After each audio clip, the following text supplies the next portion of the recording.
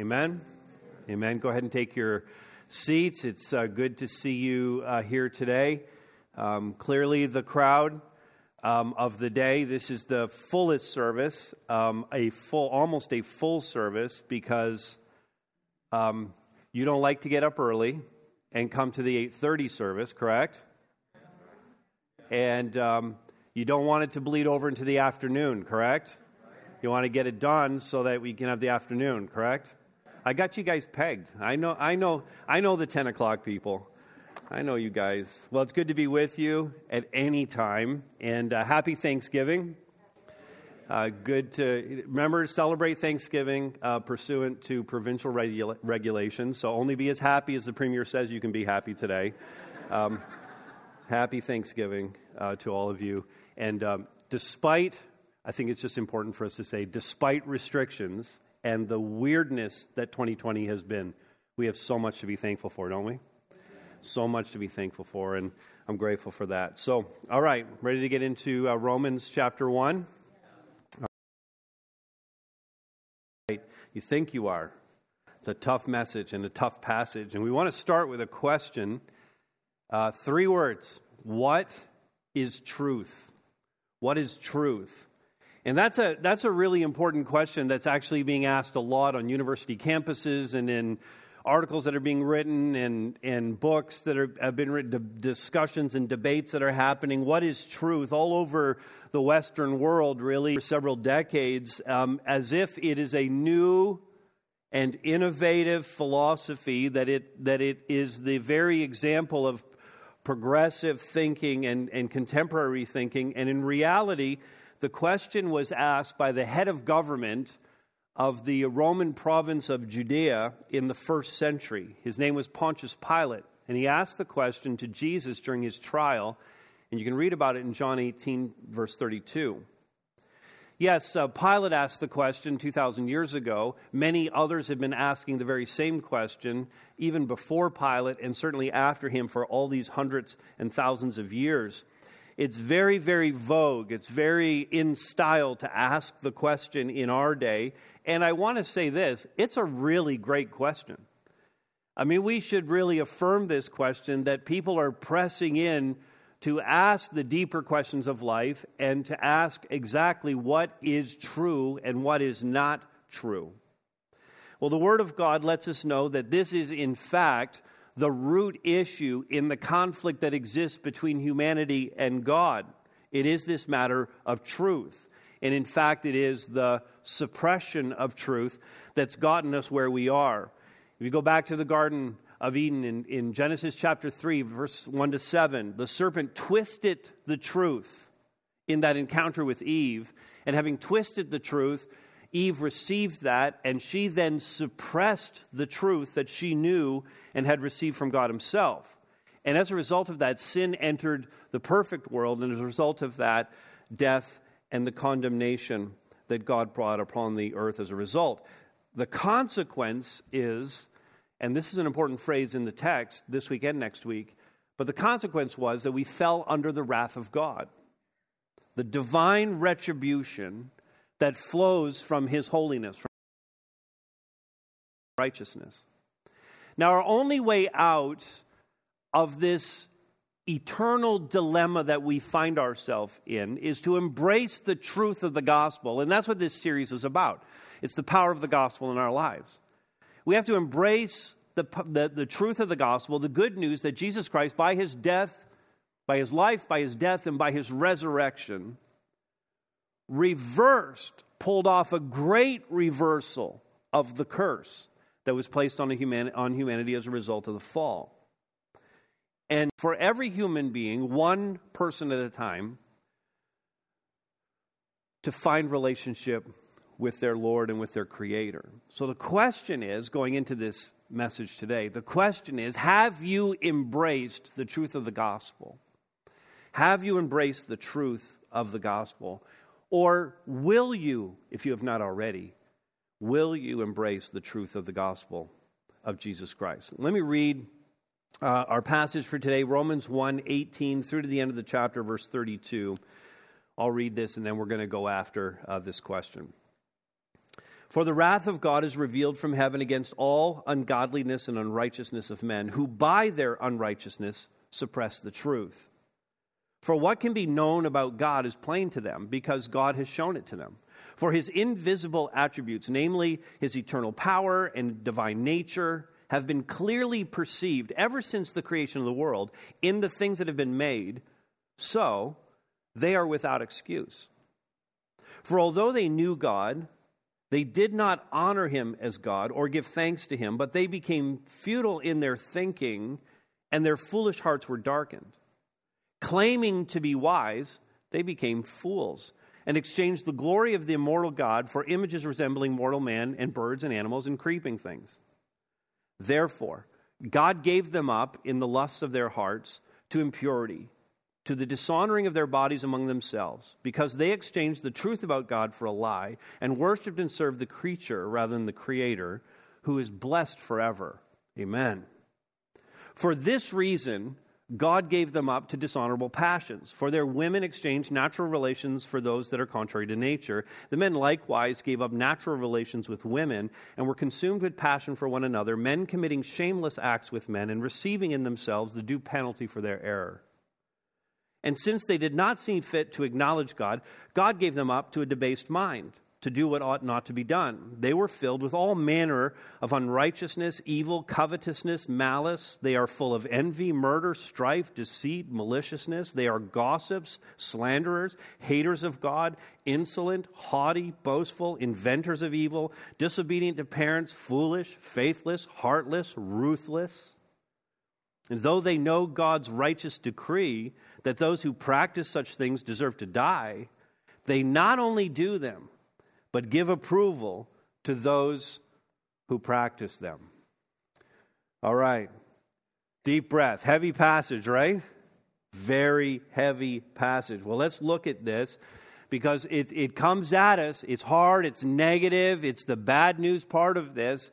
But we need to hear this, and I've turned it now in the outline so that we're not seeing it from the perspective of those who suppress the truth, but we're seeing it from the perspective of those who embrace the truth. So when I embrace, you can see this in your notes, when I embrace the truth of the gospel, first, great news, I avoid God's wrath. That seems like a really good thing, right? To avoid the wrath of God. And so, like, Paul concluded the last section that we looked at in the first message with the line, verse 17, you can see it there, the righteous shall live by faith. And so he talked all about the righteous, and he moves to a discussion now of the unrighteous. And this is the necessary counterpoint in this first chapter, the necessary counterpoint talking about the unrighteous to the very positive tonality, the very optimistic tone of that first part of Romans 1. And because the letter is about the gospel, the entirety of the gospel, the power of the gospel, we have to hear the bad news before we can fully appreciate the good news that Jesus Christ is offering to us. The bad news section is going to take us now, not just today in this latter part of chapter 1, but through chapter 2 and into chapter 3. It's going to be this message and next week's message and the message after that. And don't be tempted to say, you know what, I'm just going to skip all the bad news. I'm going to come back 4 weeks from now and start on the good news. We need to hear this. So how many people are committed to being here the next 3 weeks? Hear all the bad news too. I can wait till you all commit to this. Everybody at home, raise your hands, okay? And we're going to commit to hearing the whole counsel of God on this right straight through to chapter 3, verse 20. And then we're going to get to the awesome news of what God has done for us and offers to us. And in order to grasp the benefits of the gospel, though, we have to understand something of the wrath of God. We're going to touch on it this week, and then through chapter 2 and a bit of chapter 3, we're going to look more deeply into the wrath of God in the next message. And this is what makes, the wrath of God is what makes the gospel necessary for us. And so he says, look at the text, verse 18, for the wrath of God is revealed from heaven against all ungodliness and unrighteousness of men who by their unrighteousness, now highlight this next phrase, we're going to hear it over and over again, they suppress the truth. And it's not a surprise, it should not be a surprise to us that this actually is the battleground for Christianity in the contemporary world. It's truth. And some of my favorite authors and people to listen to are Timothy Keller and John Lennox and Rebecca McLaughlin, who are they're on the front lines of this battle of truth. They're writing some really great things and saying some really great things to bring this up in the world and to help us process what's happening in the world and what others are saying about all of these things. We understand that Satan is engaging in this world, and as we see it in this passage, that Satan's engaging in what many politicians and many professors and even some preachers are engaging in. It's the twisting of truth to suit personal ends and to suit the moment, really, to speak into the contemporary culture. And it has the effect of drawing people away from God, which have been established at the creation. And so it's this twisting of truth. The essence of the battle is the suppression of truth. And we are inclined, when we start to think about our natural inclination is to suppress the truth. That's our default setting, and every one of us understands the concepts that if that's true, if we suppress the truth, with every decision I make, there are consequences that come with those decisions. Everybody in this room has had parents or parent influences in our lives, and many of us in this room are or have been parents, so we understand the concept of choice and consequence, correct? Choice and consequence. And so as children, you cannot lie to your parents, you cannot cheat on a test, you cannot steal from a store, you cannot break a neighbor's window and not face some consequence for those choices that you made. And so we understand the concept, choice, consequence.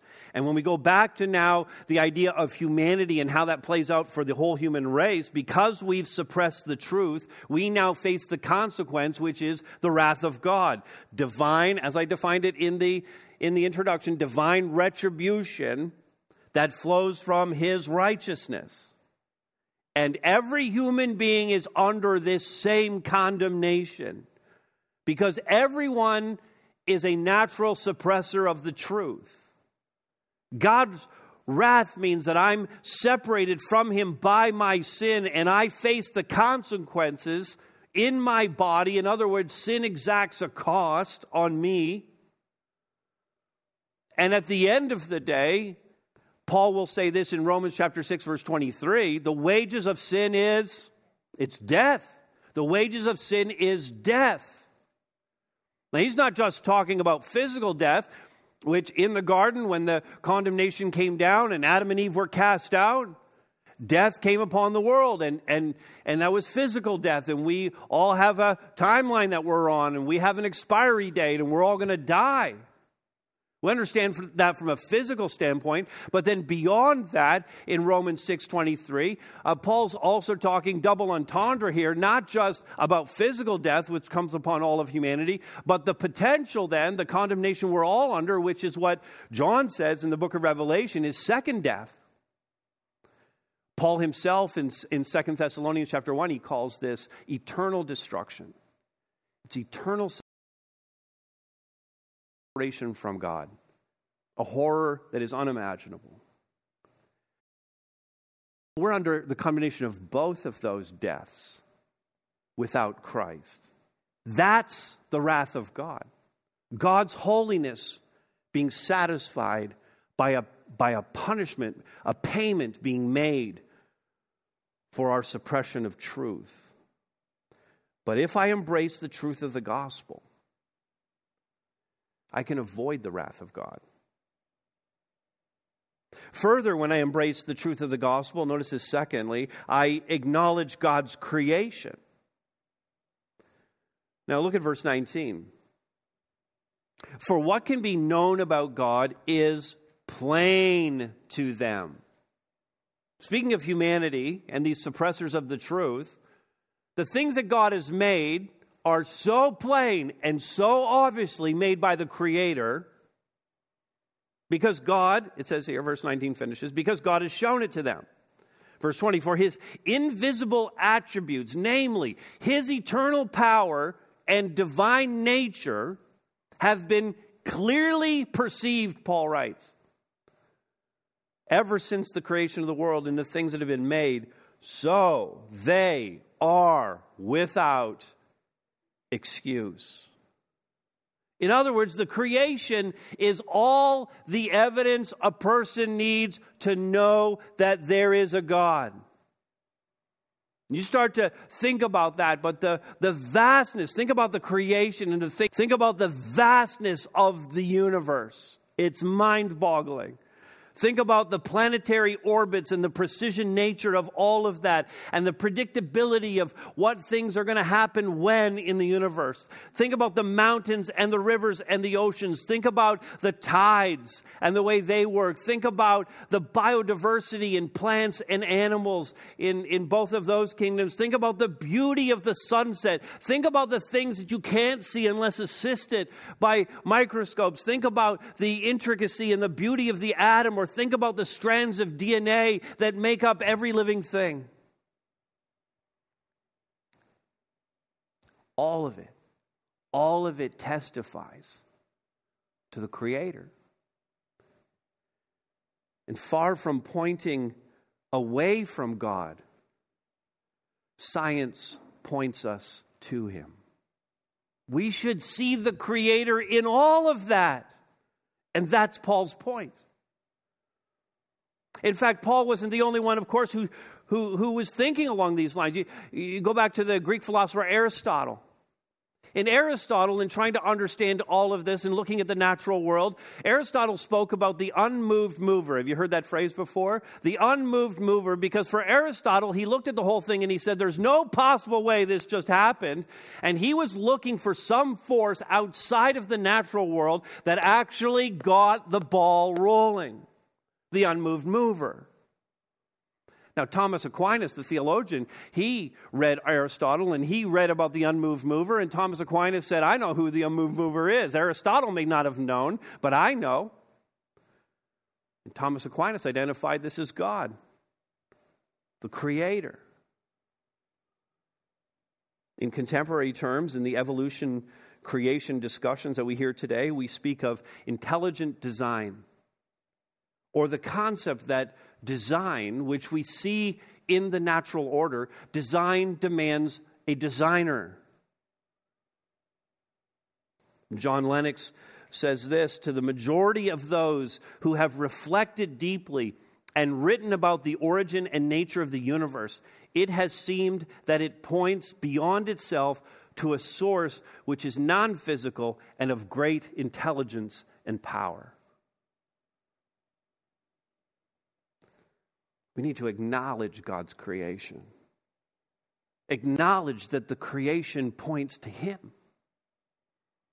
And I appreciate all the writers and the thinkers and the philosophers and the teachers and the scholars and the researchers who are far more intelligent than I am and can engage from a Christian perspective, from a biblical perspective, in discussion and debates about all of these things with naturalists and evolutionists who oppose them, who deny the existence of the unmoved mover, who deny the existence of a designer. I appreciate them engaging in those discussions. And it's not impossible in the midst of those discussions and debates for someone, perhaps in the audience or perhaps someone on the stage, to be convinced of these truths and to be drawn closer to God. It's not impossible. But as a rule, people have so suppressed the truth that they cannot be argued into the kingdom of God. They suppress the truth that's right in front of them. The truth that's right there in the billions of stars that fill the night sky.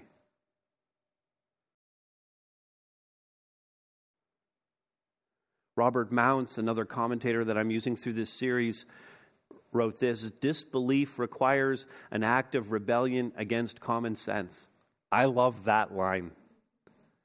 Disbelief requires an act of rebellion against common sense. It displays humanity's fatal bias against God. That's the starting point. Today is no God, for sure no God. Now let's figure everything out. And Mounce calls that out. Although the created order cannot force a person to believe, it does leave the recipient responsible for not believing. Remember verse 20?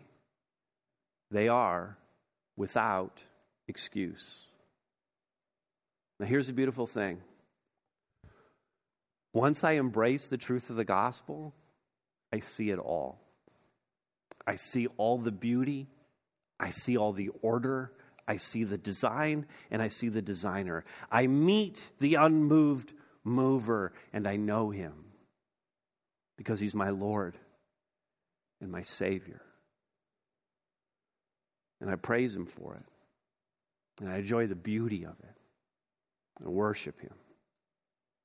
And that actually leads me to the next point. I adore the God of creation. Not only do I acknowledge God's creation, but I adore the God of creation. Verse 21, for although they knew God in the sense that they could see him in the natural order, in the creation, they did not honor him as God or give thanks to him, but they became futile in their thinking. Now, their foolish hearts as a result were darkened. The verse 22, this is so telling. Claiming to be wise. The naturalists today claim to be much smarter than us. They claim that their intelligence is the one thing that defines everything that's true, that we've researched this, that these theories are being proven. We're the smart ones, and they mock those of us who hold on to what they believe is mythology and superstition. They mock those who dare to believe Christ and the God of creation. They claim to be wise, but they became fools. Verse 23, and exchanged the glory of the immortal God for images resembling mortal man and birds and animals and creeping things. By worshiping what God has made rather than God himself, humanity has actually done two things. First of all, we've made religion palatable or comfortable for us. We've created a religion that we can live with. And then secondly, we've actually centered religion on ourselves. Yes, it seems the religion is designed around worshiping the things that are in the world, but this is exactly what's happening. In essence, naturalism has become the religion. That we do worship the earth itself or the universe. We've made that the focal point of all of our attention. And we've crafted it ourselves. We've set out the terms of this new religion. And because we've done that, here's what we've actually done. We've actually deified ourselves.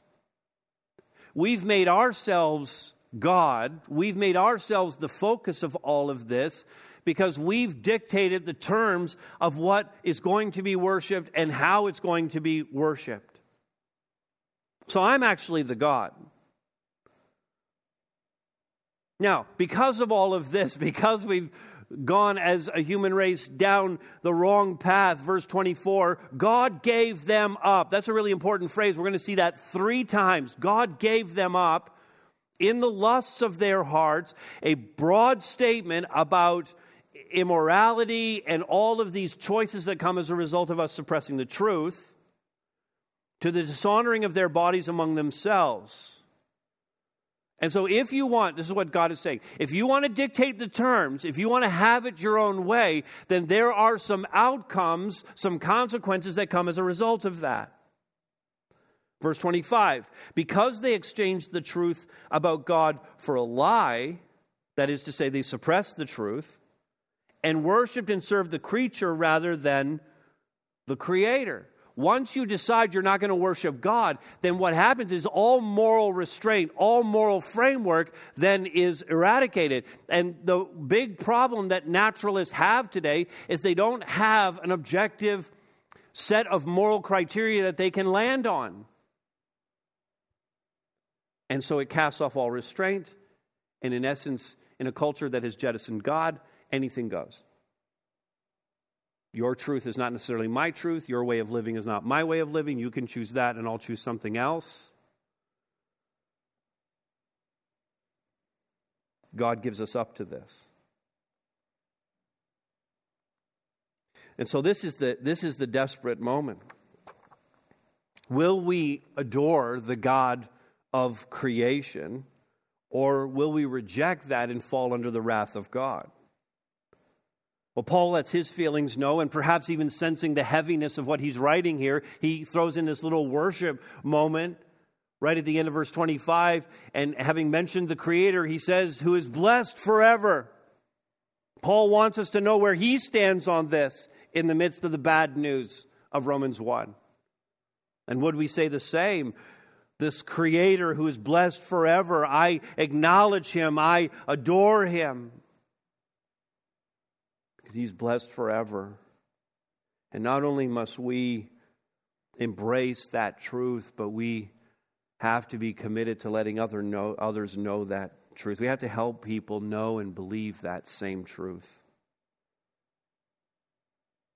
So when I embrace the truth of the gospel, I avoid God's wrath, I acknowledge God's creation, I adore the God of creation, and then finally this, I align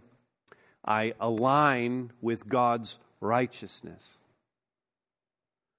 In the first message, we saw verse 17, that the righteousness of God at salvation, when I embrace the gospel, the righteousness of God is placed on me. God's very character is put inside of me.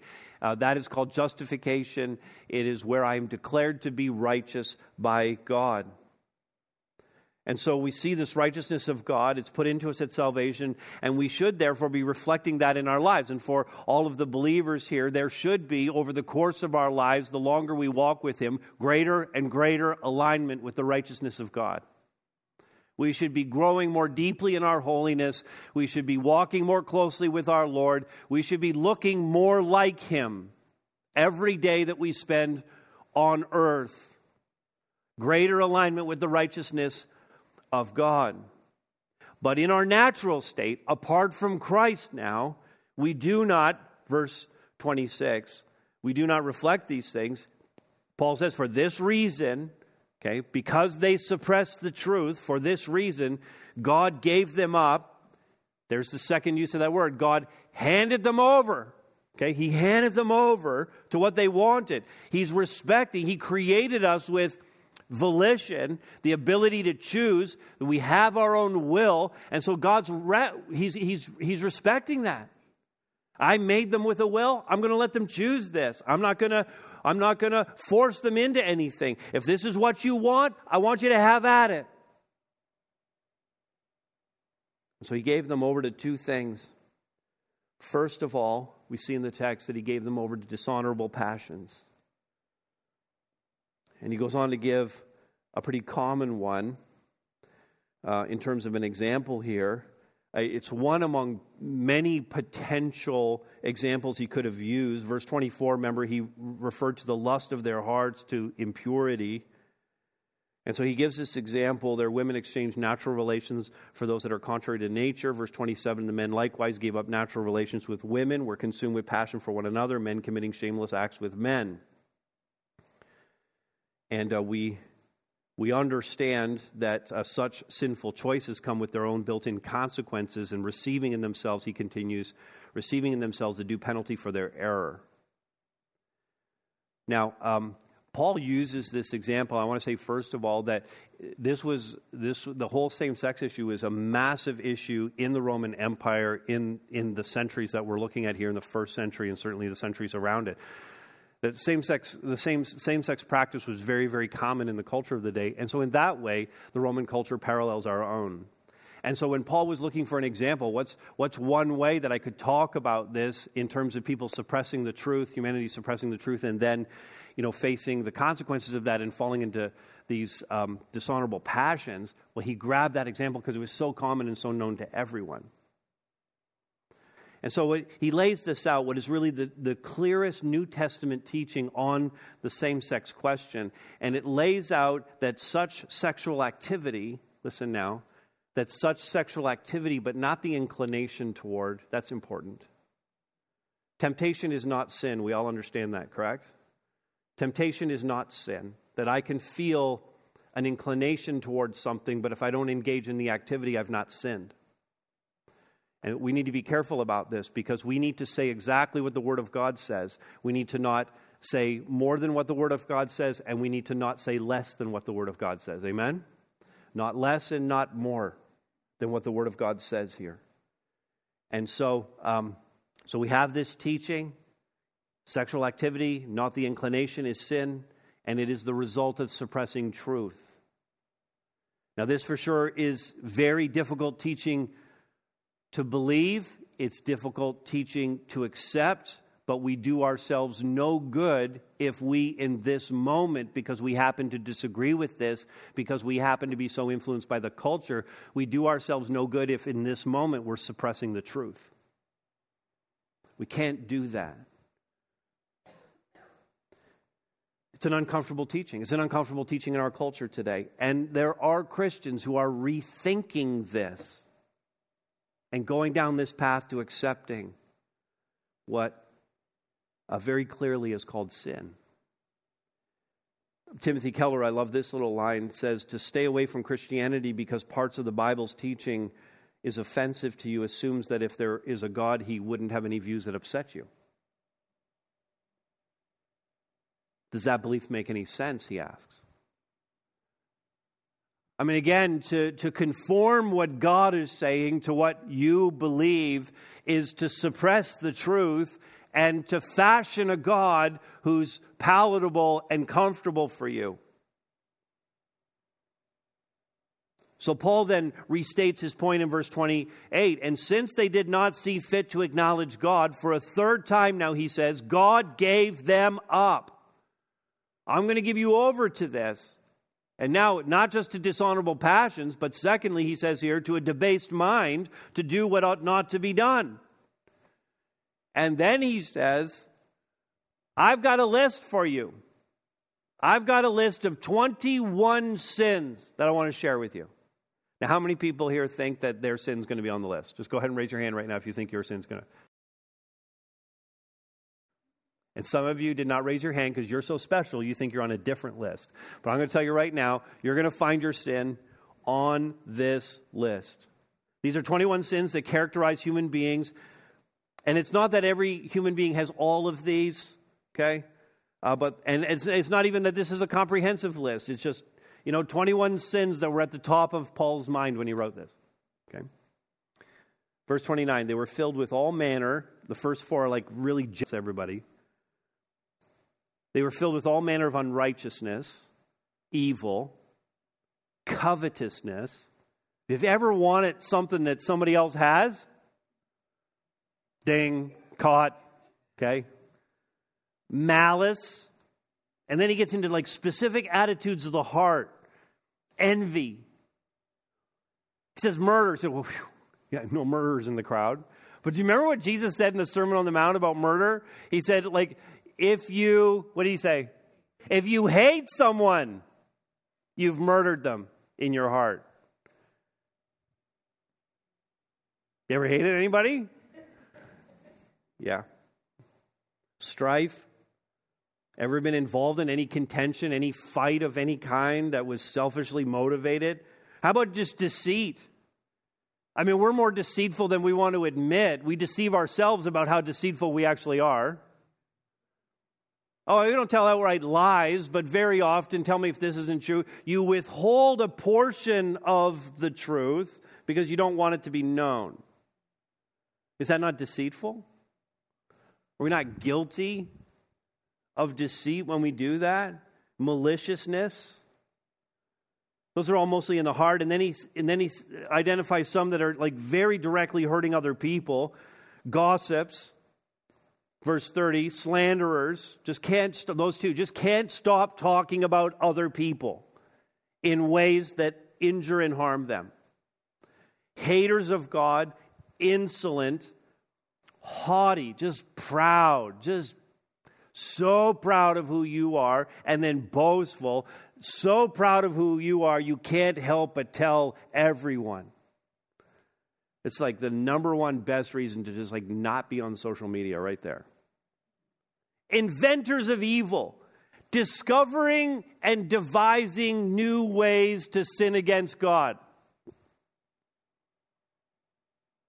Should we skip this next one? Disobedient to parents. Are not kids? Should we just skip this one overall? What do you think? I know you guys would never be disobedient to your parents, but I'm thinking about other kids and other families, right? Okay, with the mask, I can't really tell how you're reacting to me right now, so that's a little freaking me out. Verse 31, foolish, faithless, heartless, ruthless. Did you find your brand of sin there? Paul's now caught all of us in his net. All of humanity is caught in his sin net.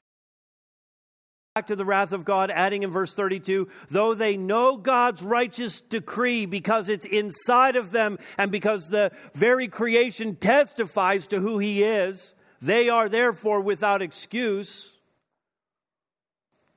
Though they know God's righteous decree that those who practice such things deserve to die. Again, back to Romans 5:12. That's the curse that was placed on humanity at the fall to satisfy the righteous wrath of God. And they not only do them, this just makes it worse, this last line, they not only do them, not only do human beings practice these things, but then sometimes they stand by cheering on as other people do them. They not only do them, but give approval to those who practice them. And I read that line and I was like, that is so the spirit of this age, isn't it? That we cheer on other people's sin. That we facilitate it and we support it. The so-called progressives are so intent on ensuring that those who choose sin can easily practice it. Let's lower the age of consent. Let's close our eyes to unfettered pornography. Let's sanction same-sex marriage. Let's allow for more than two genders. Let's make it easy for people to use drugs. Not only will we make it easy for them to use drugs, we'll actually supply the drugs. Casinos close to everyone, and let's make sure they're open during a pandemic, by the way. And if they can't get to the casino, we'll just make it available to them online. We're going to give approval to those who practice all of these sins, and then we're going to tax them as they do it. So we can make a little coin off of it, and we can let everyone know that at the very least, your government's looking out for you by raising taxes and funding all these programs we love so much. Now listen, having mentioned all of those matters where our society today, our culture, our governments are facilitating sin, it wasn't for Paul and it's not for me. This is not a call to Christian activism. This isn't like, we need to take back our culture. Let's make some posters. Petition and let's lobby our government to change the culture. Our mission is not to change the country. Our mission is not to create a Christian Canada. Paul's intention here is to talk about their darkened minds, their darkening minds, and to give all these examples so that when we look at it, we realize and look around our culture and go, yeah, it really is dark. And getting darker. And into the midst of that darkness, we shine the light of the gospel of Jesus Christ. And in the darkness, that light shines even brighter, doesn't it? This isn't a call to change a country. This is a call to mission to share the gospel with people one person at a time so that they might embrace the gospel of Jesus Christ and escape the wrath of God. That's the mission that we're on. And as Christians, we have to align with God's righteousness ourselves, because to live otherwise is to actually end up on this downward spiral away from God. And I actually want to show you this graphic that explains this a little bit better. We're just calling this the Romans 1:18-32 cycle. And there's three elements to the cycle here. Once humanity has entered this space, it becomes this continuous cycle downward of disbelief and rejection and sin. We enter at disbelief, where we suppress the truth. That's the pattern we see in Scripture. And then, as a result of this disbelief, this suppression of the truth, we reject God. The phrase we heard in the passage is, we did not see fit to acknowledge God, which then leads to sin, the ungodliness and the unrighteousness that's so characteristic of our culture today in our own lives.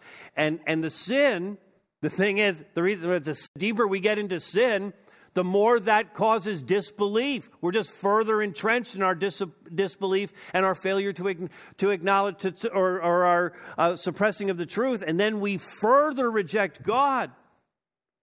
And around and around and around it goes. And it's not just a static cycle, but it's a downward spiral all the way down into the wrath of God. It is self-replicating and self-defeating.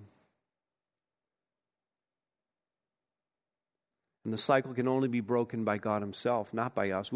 Human beings don't have it in them to break this cycle. Once we enter into disbelief, rejection and sin, and around we go, is all we can do. We're wholly incapable of rescuing ourselves from this peril.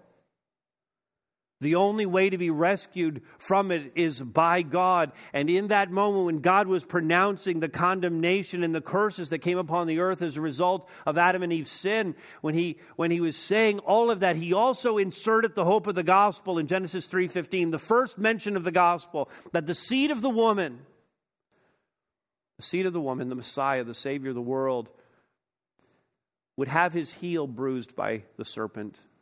In other words, the serpent is going to inflict a wound. It's going to look bad. In fact, for 3 days, it's going to seem super bad. It's going to seem like he won. But in the end, it was just a wound to the heel.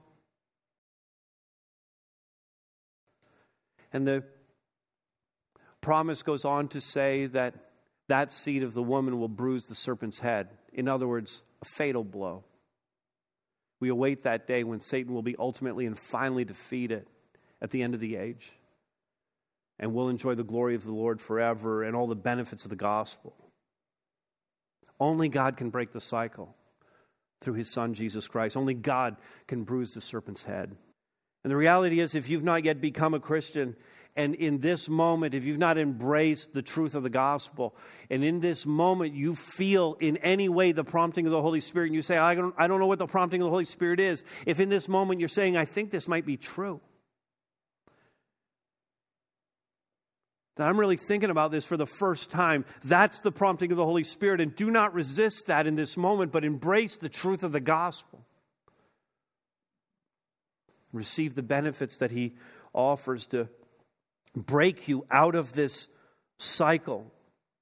And instead of God, that phrase we saw over and over again, instead of God giving you over to these things, let God get you out of it. Turn your life over to Him. That's the hope. Now, Paul, who wrote this letter, preached a message in Athens to the great thinkers of that city in that day. The sermon is recorded for us in Acts chapter 17. And this is what Paul said to those great thinkers in Athens. The God who made the world and everything in it, being Lord of heaven and earth, does not live in temples made by man. Nor is He served by human hands as though He needed anything, since He Himself gives to all mankind life and breath and everything. And He made from one man every nation of mankind to live on all the face of the earth, having determined allotted periods and the boundaries for their dwelling place, that they should seek God and perhaps feel their way toward Him and find Him. Yet, He's not actually far from each one of us. He's not that far from each one of us. Don't suppress the truth, but embrace the gospel of Jesus Christ. If you don't know him, he's not far from you. Receive him and call out to him in faith. Paul says later on in this letter in chapter 10, verse 13, whoever calls on the name of the Lord will be saved. And you can be saved from the wrath of God right in this very moment if you'll only call out to him. Let's pray together. Our God and Father, we are once again so very grateful for your goodness toward us and for the plan that you've brought about in this world to break us out of that cycle, to free us from your righteous wrath. God, to give us the opportunity to live in the newness of life with Jesus Christ.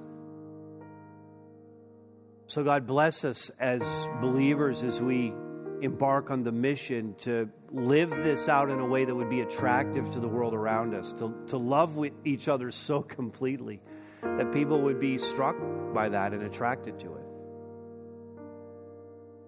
But Father, also the very direct mission that we have to tell people about Jesus and to facilitate that in whatever way we possibly can.